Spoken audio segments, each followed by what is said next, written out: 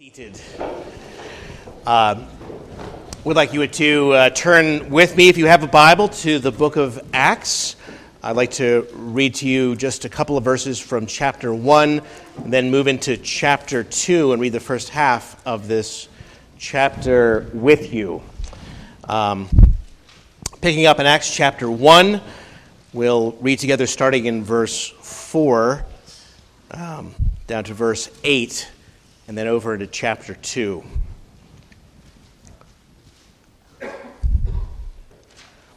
Acts chapter 1, verse 4. And being assembled together with them, he commanded them not to depart from Jerusalem, but to wait for the promise of the Father, which, he said, you have heard from me. For John truly baptized with water, but you shall be baptized with the Holy Spirit not many days from now. Therefore, when they had come together, they asked him, saying, Lord, will you at this time restore the kingdom to Israel? And he said to them, It is not for you to know times or seasons which the Father has put in his own authority, but you shall receive power when the Holy Spirit has come upon you, and you shall be witnesses to me in Jerusalem and in all Judea and Samaria and to the end of the earth. Now over to chapter 2, verse 1. When the day of Pentecost had fully come, they were all with one accord in one place, and suddenly there came a sound from heaven as of a rushing mighty wind, and it filled the whole house where they were sitting. Then there appeared to them divided tongues as of fire, and one sat upon each of them, and they were all filled with the Holy Spirit, and began to speak with other tongues as the Spirit gave them utterance. And there were dwelling in Jerusalem Jews, devout men from every nation under heaven. And when this sound occurred, the multitude came together and were confused because everyone heard them speak in his own language. Then they were all amazed and marveled, and saying to one another, Look, are not all these who speak Galileans? How is it that we can hear each in his own language in which we were born?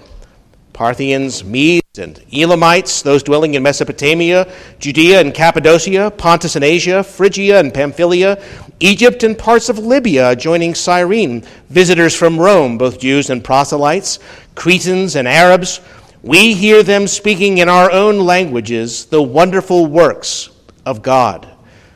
So they were all amazed and perplexed, saying to one another, Whatever could this mean? Others said, They're full of new wine. But Peter, standing up with the 11, raised his voice and said to them, Men of Judea, and all who dwell in Jerusalem, let this be known to you, and heed my words, for these are not drunk, as you suppose, since it's only the third hour of the day. But this is what was spoken by the prophet Joel. And it shall come to pass in the last days, says God, that I will pour out my Spirit on all flesh. Your sons and your daughters shall prophesy. Your young men shall see visions, and your old men shall dream dreams. And on my men servants and on my maid servants I will pour out my Spirit in those days, and they shall prophesy. I will show wonders in heaven above and signs in the earth beneath, blood and fire and vapor of smoke. The sun shall be turned into darkness and the moon into blood, before the coming of the great and awesome day of the Lord. And it shall come to pass that whoever calls on the name of the Lord shall be saved. Men of Israel, hear these words, Jesus of Nazareth, a man attested to you by God, through miracles, wonders, and signs, which God did through him in your midst, as you yourselves also know, him being delivered by the determinate purpose and foreknowledge of God, you have taken by lawless hands, have crucified, and put to death, whom God raised up, having loosed the pains of death, because it was not possible that he should be held by it. For David says concerning him, I foresaw the Lord always before my face, for he is at my right hand, that I may not be shaken. Therefore my heart rejoiced, and my tongue was glad. Moreover, my flesh also will rest in hope, for you will not leave my soul in Hades, nor will you allow your Holy One to see corruption. For you have made known to me the ways of life. You will make me full of joy in your presence. Amen. Men and brethren, let me speak freely to you of the patriarch David, that he's both dead and buried, and his tomb is with us to this day. Therefore, being a prophet, and knowing that God had sworn with an oath to him that of the fruit of his body, according to the flesh, he would raise up the Christ to sit on the throne. He, foreseeing this, spoke concerning the resurrection of the Christ, that his soul was not left in Hades, nor did his flesh see corruption. Thus, this Jesus God has raised up, of which we are all witnesses.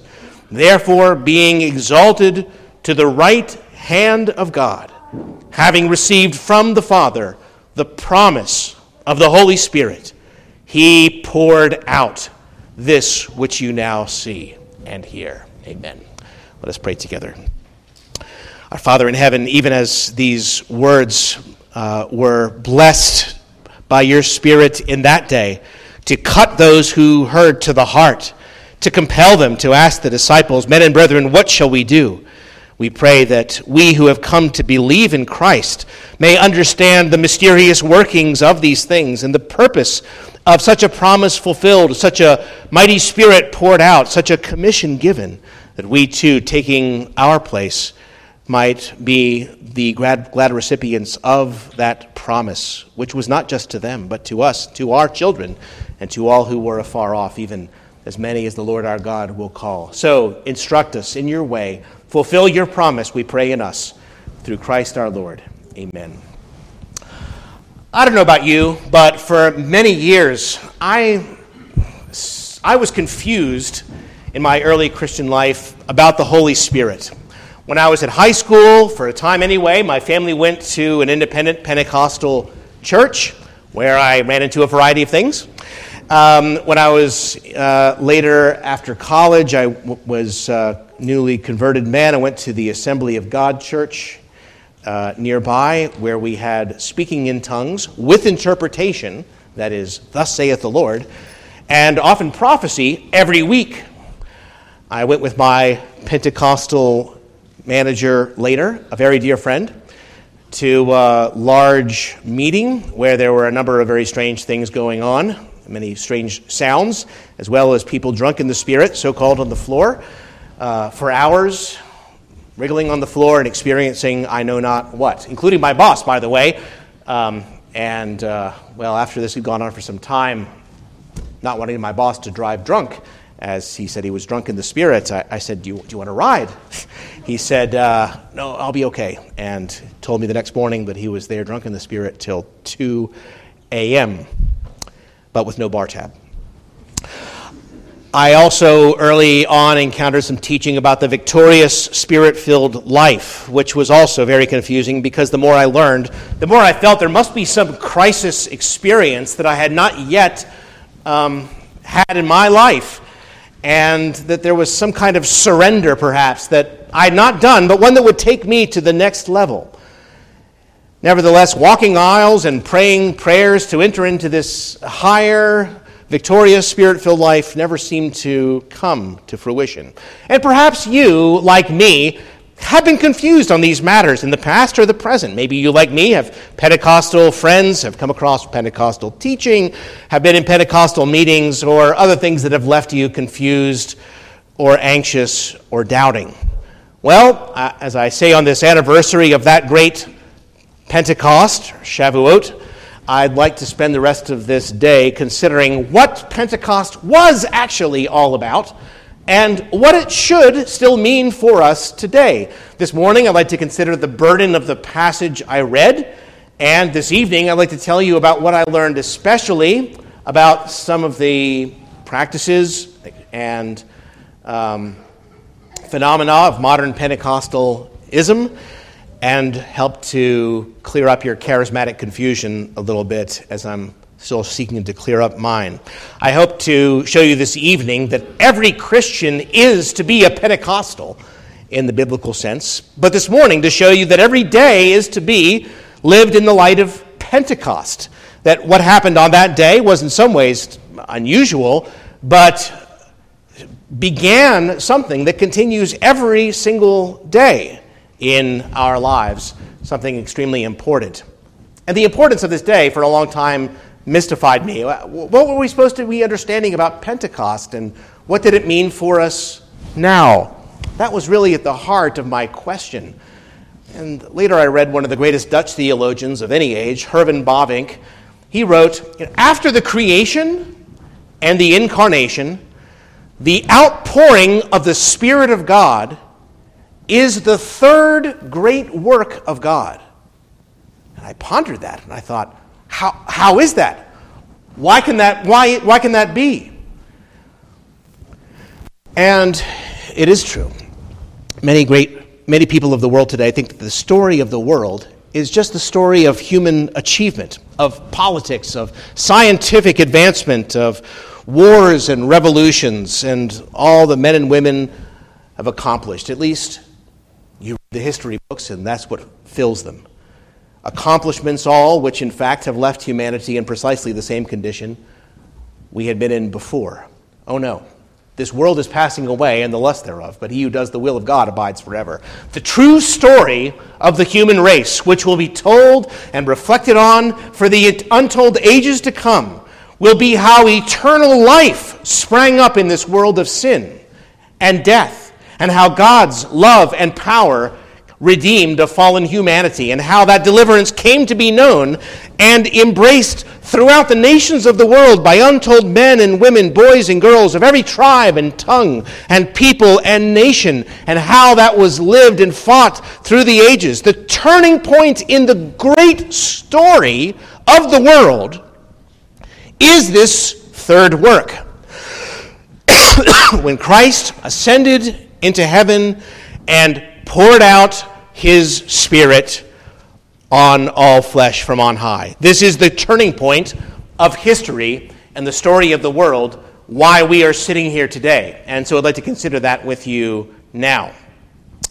Let's think, though, just as we begin, how unlikely a turning point that was. How unusual it was that anything happened that day or any day since. How unlikely it was that this particular message, which you heard, or the fishermen who carried it, would have any effect in the world. They were heralds, after all, of a man who had been executed as a common criminal by the Roman governor of Judea. Hardly anyone's candidate to be the world's hope. Jesus was as well from Judea, a minor and troublesome province in the Roman Empire, not well liked, almost a tenth of the taxes of the empire of Roman citizens that they had to pay. A tenth of the taxes went to maintain the army that just tried to keep peace in Palestine, however unsuccessfully. In other words, they resented it something like Americans today might resent having to pay for such military operations year after year in the Middle East.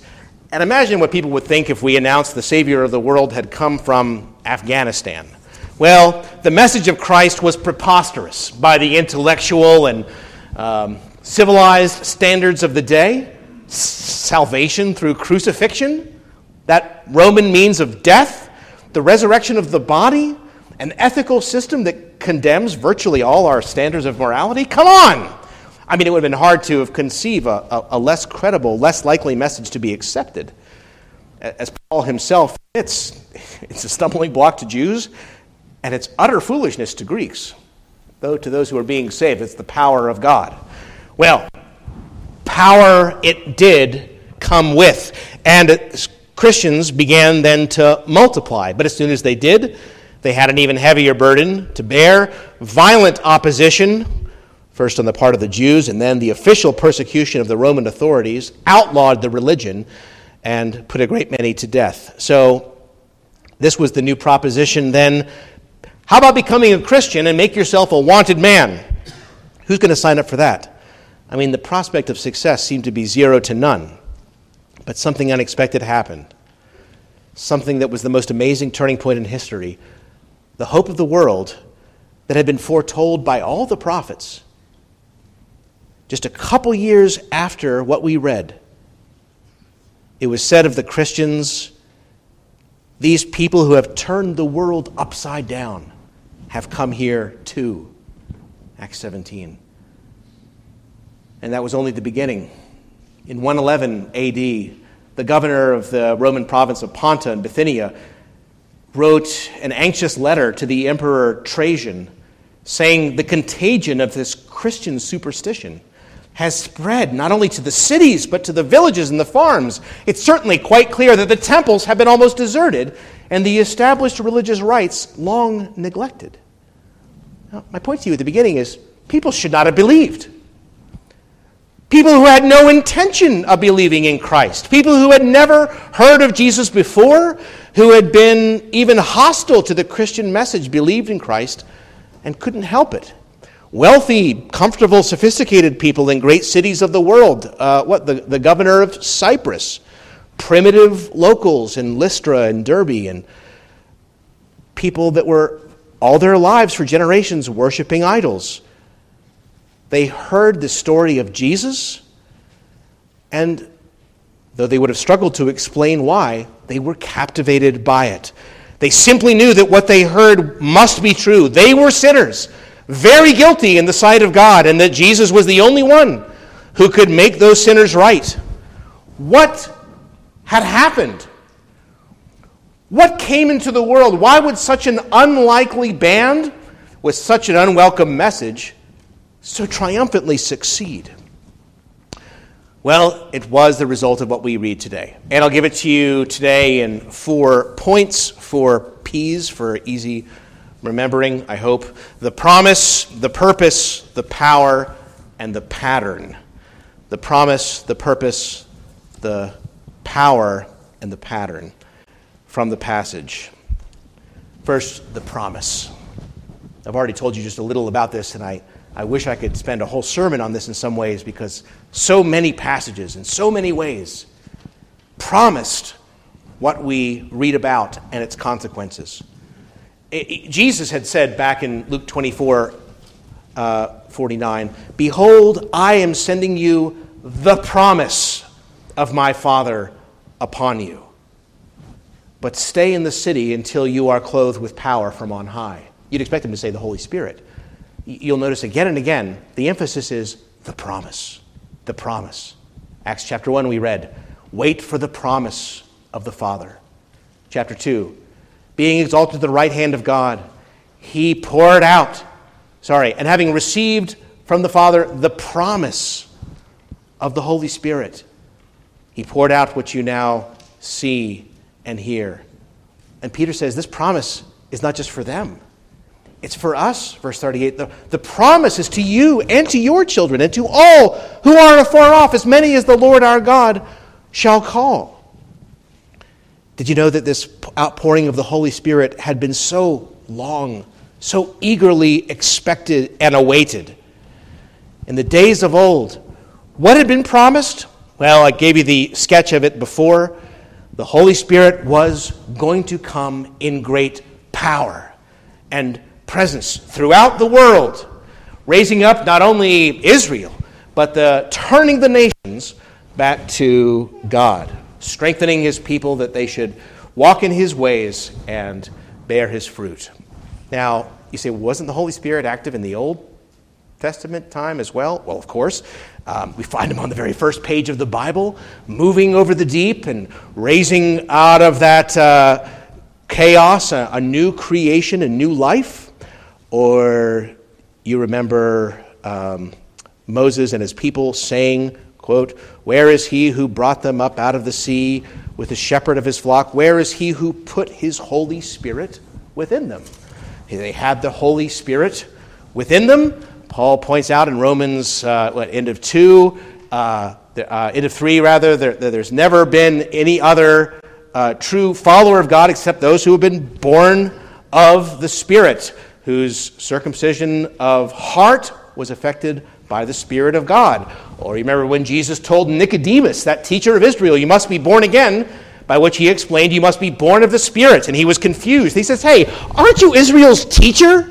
Don't you understand these things?" I mean, he was using some new terminology, but the concept was all throughout the Old Testament. The wind blows where it wishes, and you hear it sound, Jesus explains, and you don't know where it comes from and so where it goes, but so is everyone who is born of the Spirit. So, sure, he was active in the days of old, and yet there was something new that was coming, something that was so different. Well, it was practically like death to life, or like the Spirit not being given to the Spirit being given in biblical language. So great was the change that when God said time and again through his prophets, Isaiah, Jeremiah, Ezekiel in particular, but also Joel and others, that when the people were restored, He would pour out his Spirit upon them, and they would be changed. They would no longer go in their own ways and forsake him one generation to the next and neglect his commandments, but they would be a holy people. And not only that,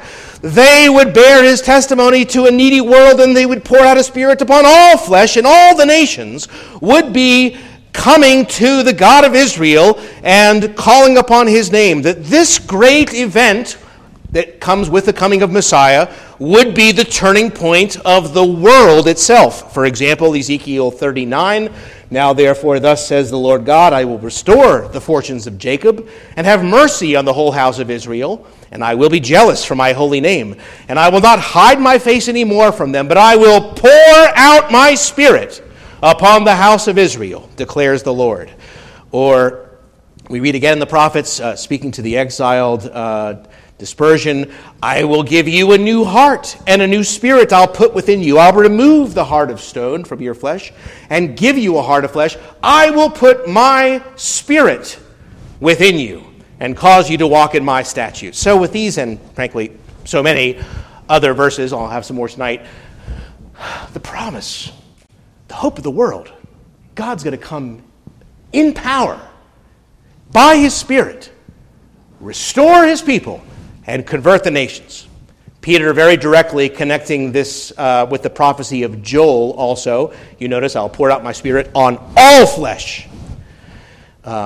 This Spirit, Jesus had also told his expectant disciples, will come and reveal the truth of Christ and give them the understanding of things not previously clear, take the things of him and bring it to them, bear witness to Christ, and be to us the Spirit of adoption, by whom we cry, "Abba, Father," and bear the fruit of godliness in us, and convince the world of sin and righteousness and judgment.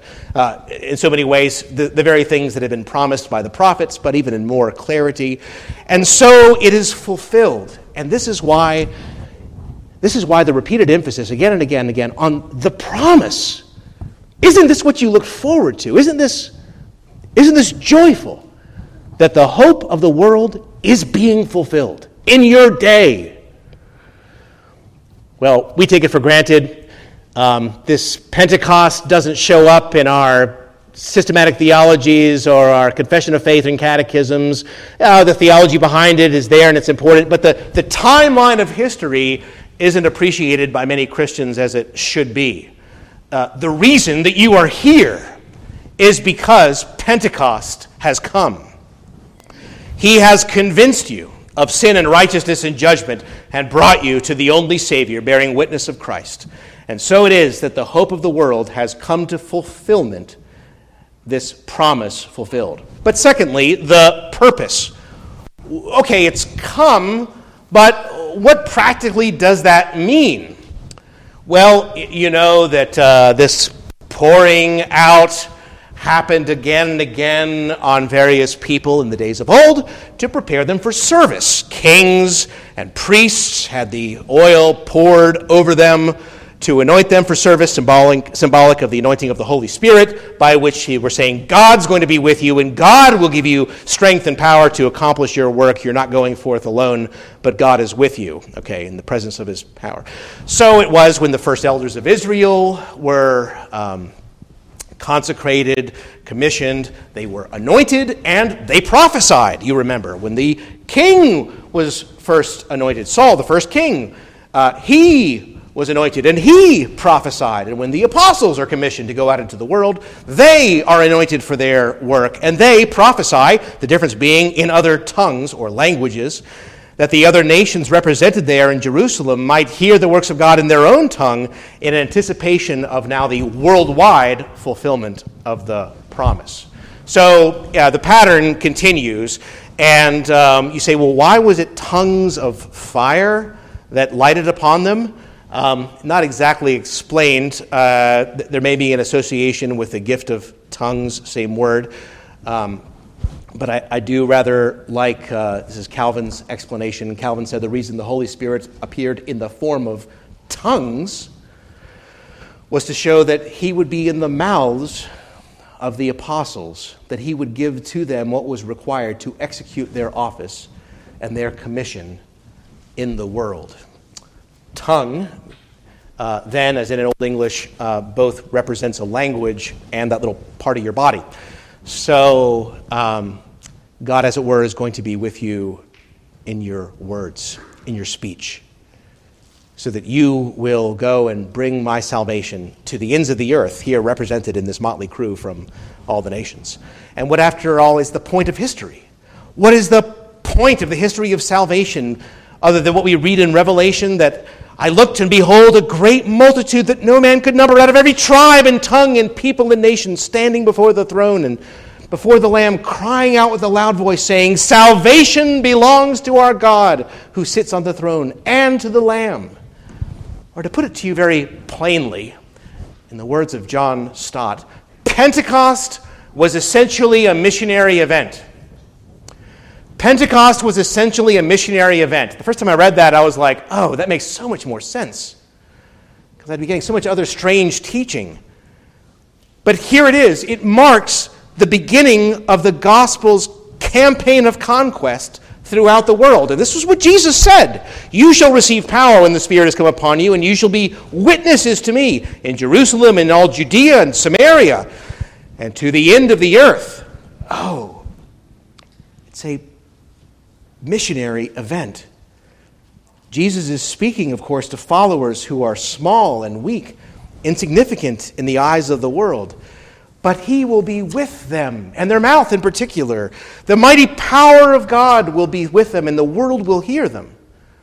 You know, we're losing confidence these days in this power of the Word and Spirit that had been so long promised. We're trying to win the world by any other means, it seems, by making it more appealing to modern people, surrendering the Word by which the Spirit had not only inspired, but promised then to make it effective. One cartoon I read poked fun at the way that the church is dumbing itself down to attract followers. It showed a billboard in front of a church. It said, "The Light Church, 24% fewer commitments, home of the 7.5% tithe, 15-minute sermons, 45-minute worship services. We have only 8 commandments. You choose.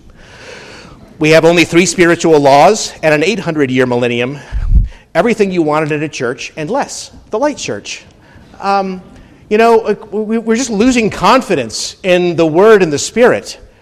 And you say, well, yeah, but people today don't want to hear about Jesus. Well, my friends, think of when I started. This is the way it was in the ancient world. They thought basically all religions were the same. They had this progressive or regressive point of view. These people had put the Messiah to death, some of them. They weren't out there to hear a sermon. But something happened. The Word and the Spirit changed the world. And this was the purpose of Pentecost. Not that this would happen one day with some interesting phenomena I'll consider more with you tonight, but that this should be the day that begins the new chapter in the history of the world. That's the purpose of Pentecost. Now, I'd like specifically to consider with you the power. The power. Pentecost clearly marked the beginning of a gift of power. We read that you will receive power when the Holy Spirit has come upon you, and so forth. And we read then that power, the first effect of that power was to do what? Well, all those disciples who were in the upper room, who had been, we read, hiding, right? With the doors locked for fear, suddenly they left the house.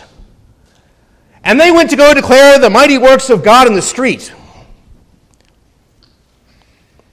And I think it's highly important, as far as the meaning of Pentecost is concerned, that the first experience of this baptism of the Spirit compelled the disciples to find other people and compelled those other people to hear them, though they had no intention to before. Those followers had been hiding for fear behind locked doors. They were changed. They were empowered to be bold and fearless, and we find them in a very different spirit in the chapters that follow. With God in them, suddenly they had the ability to speak in languages from all over the world of the people present in Jerusalem, and they preached that day to 3,000 who gave themselves to Christ. Peter, the one who had been afraid a few weeks earlier, even to own Jesus before a girl, a servant girl. He now is boldly declaring the faith in the streets to the very people that murdered the Lord. It's not just that God's presence had come to dwell in them in a new way, in a new measure. His empowering presence had come to dwell in them in a great new measure and way. And what happened to those hearers? Well, these hearers, these people, some of them who had not been there since the previous feast, who had, last time they were in Jerusalem, had called for the Lord's death. Those people who witnessed the miracles of Jesus, they knew what Jesus had done. Jesus' miracles were, for the day, world famous. They knew there was no natural explanation. They had heard the words of the Lord. They had seen or heard of his miracles, and they still wouldn't believe in him. They hated him for it. Such was the hardness of the human heart, the stubbornness of the will. But now suddenly, those same people who had so steadfastly refused to believe, who woke up that morning with not a thought that they would by the end of the day be the Lord's followers, became exactly that. Jesus explains the power this way. The wind blows where it will, and you hear the sound of it, but can't tell where it comes from and where it goes. So is everyone born of the Spirit. There is something very mysterious, yet very undeniable about this power. You can't see its working, but you can see its effect on the speaker and on the hearers. It's preached. That's our part. But verse 47 here says, the Lord added to the church daily such as were being saved. Oh yes, a man preached, other men believed. The power came from on high. God's empowering presence. It was the Lord. And this was not just something that happened one day. This baptism of the Holy Spirit that we read about, and was such a question in my mind at some point earlier, I was then astonished to read in 1 Corinthians 12:13, by one Spirit we were all baptized into Christ.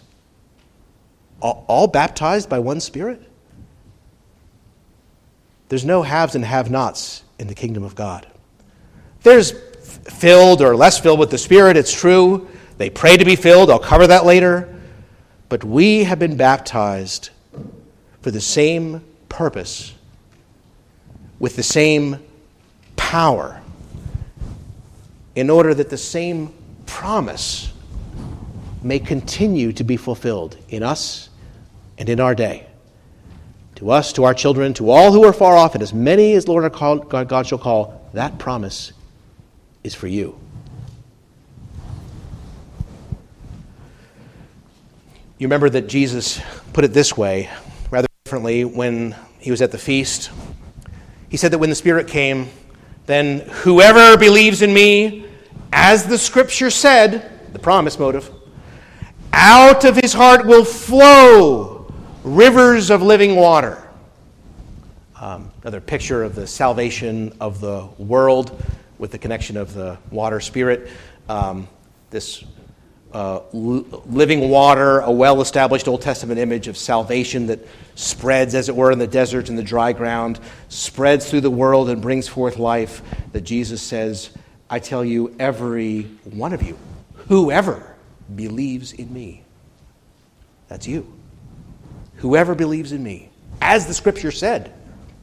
Remember the promise. Out of his heart will flow rivers of living water. That you are to become a joyful part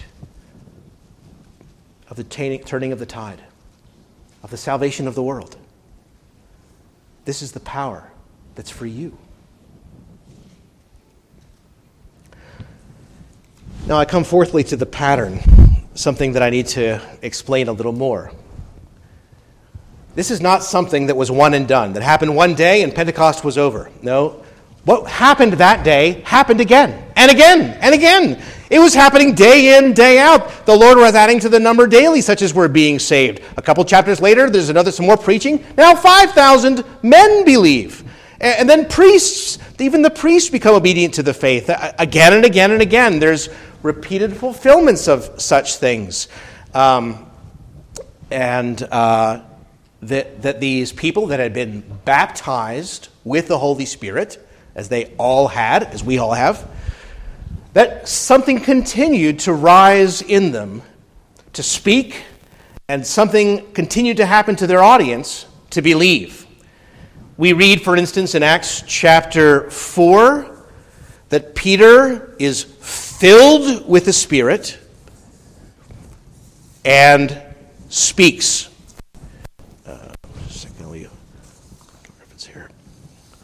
That phrase, full of the Holy Spirit or filled with the Holy Spirit, occurs 15 times in the New Testament, half of them in the book of Acts, and almost in every case, it's linked with speech.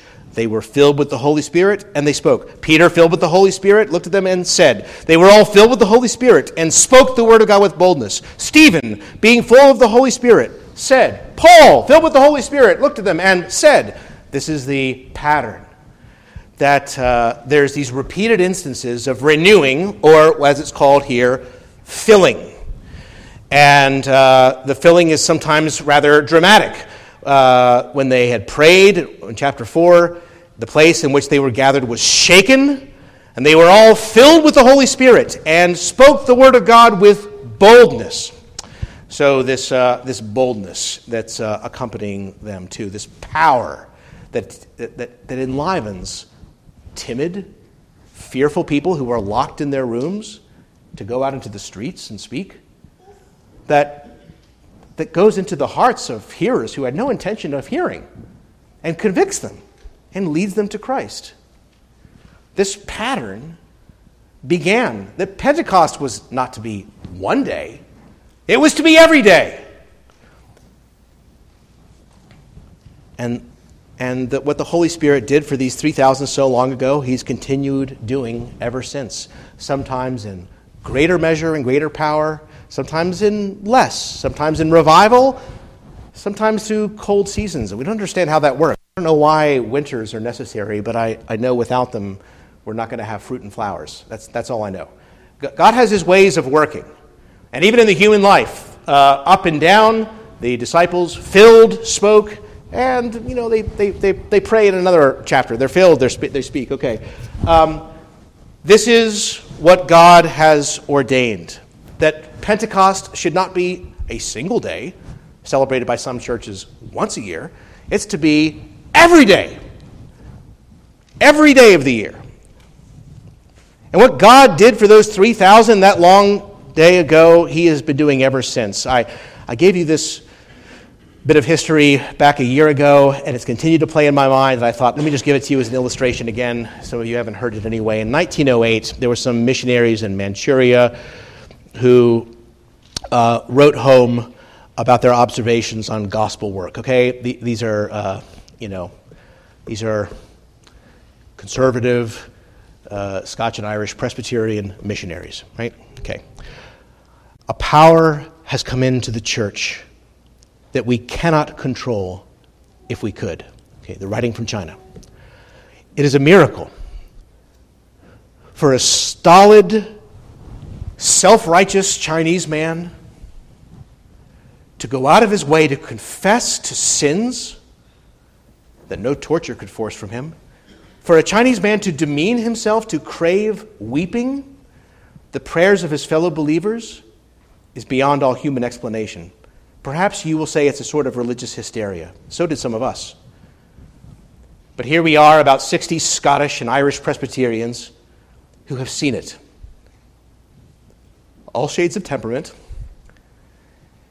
And much as many of us shrank from it at first, everyone who has seen and heard what we have every day, last week, it is certain that there's only one explanation, that it is God's Holy Spirit manifesting himself.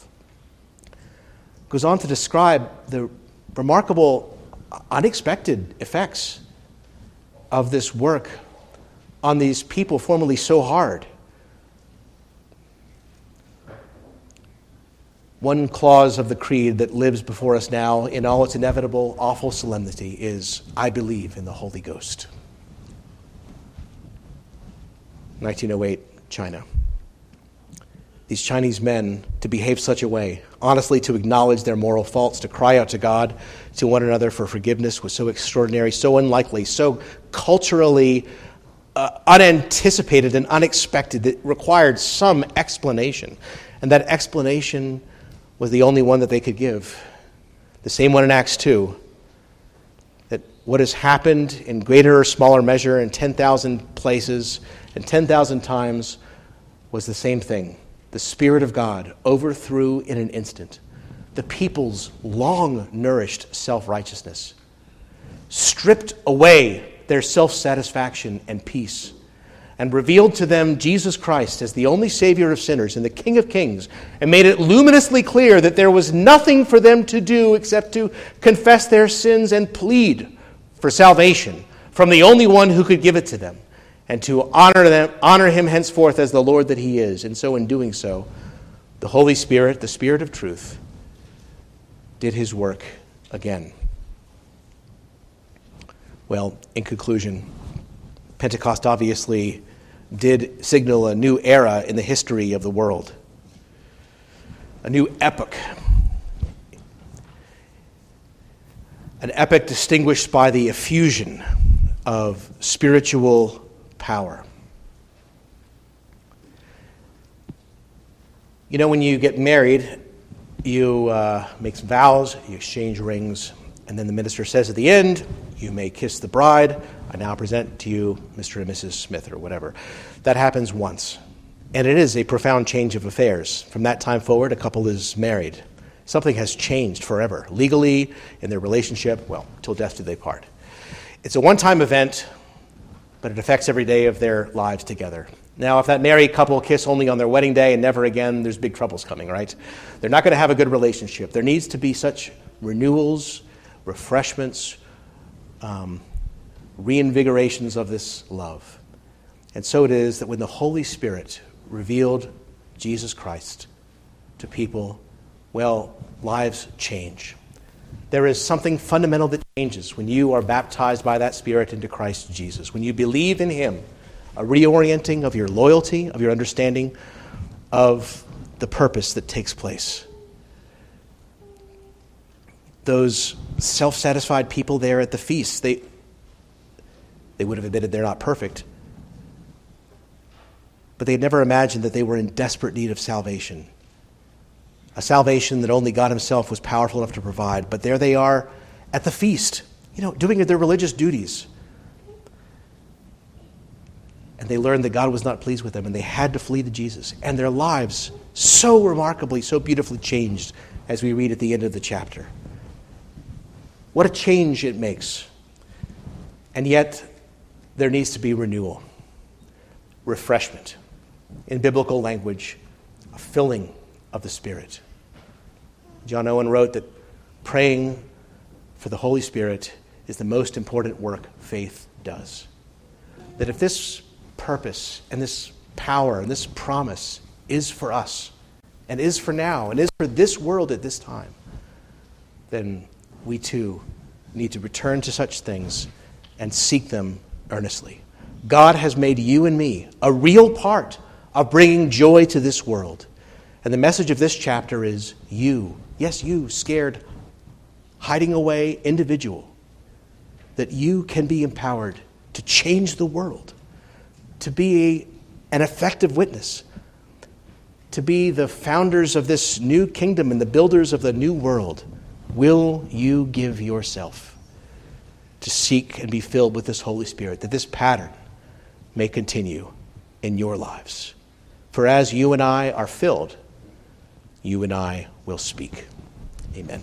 Let us pray together.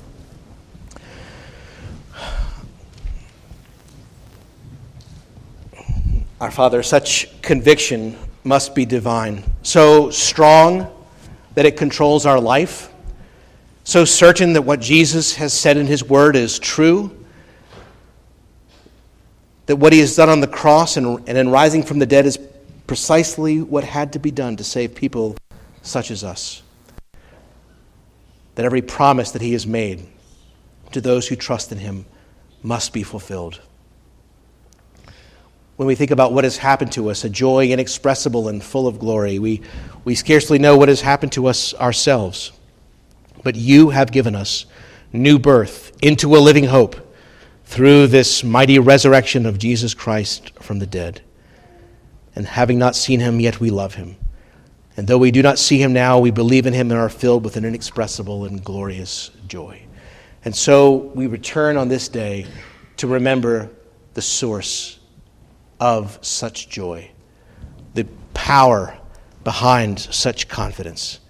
And pray, O Father, confessing we have grieved your Spirit in countless ways, and so often chiefly by just neglecting him. We pray as the church prayed of old, 2 chapters ahead, that you would likewise give us boldness and power and fill us from on high, that by the Holy Spirit we may continue to live as becomes the followers of Christ. And it's in him we pray.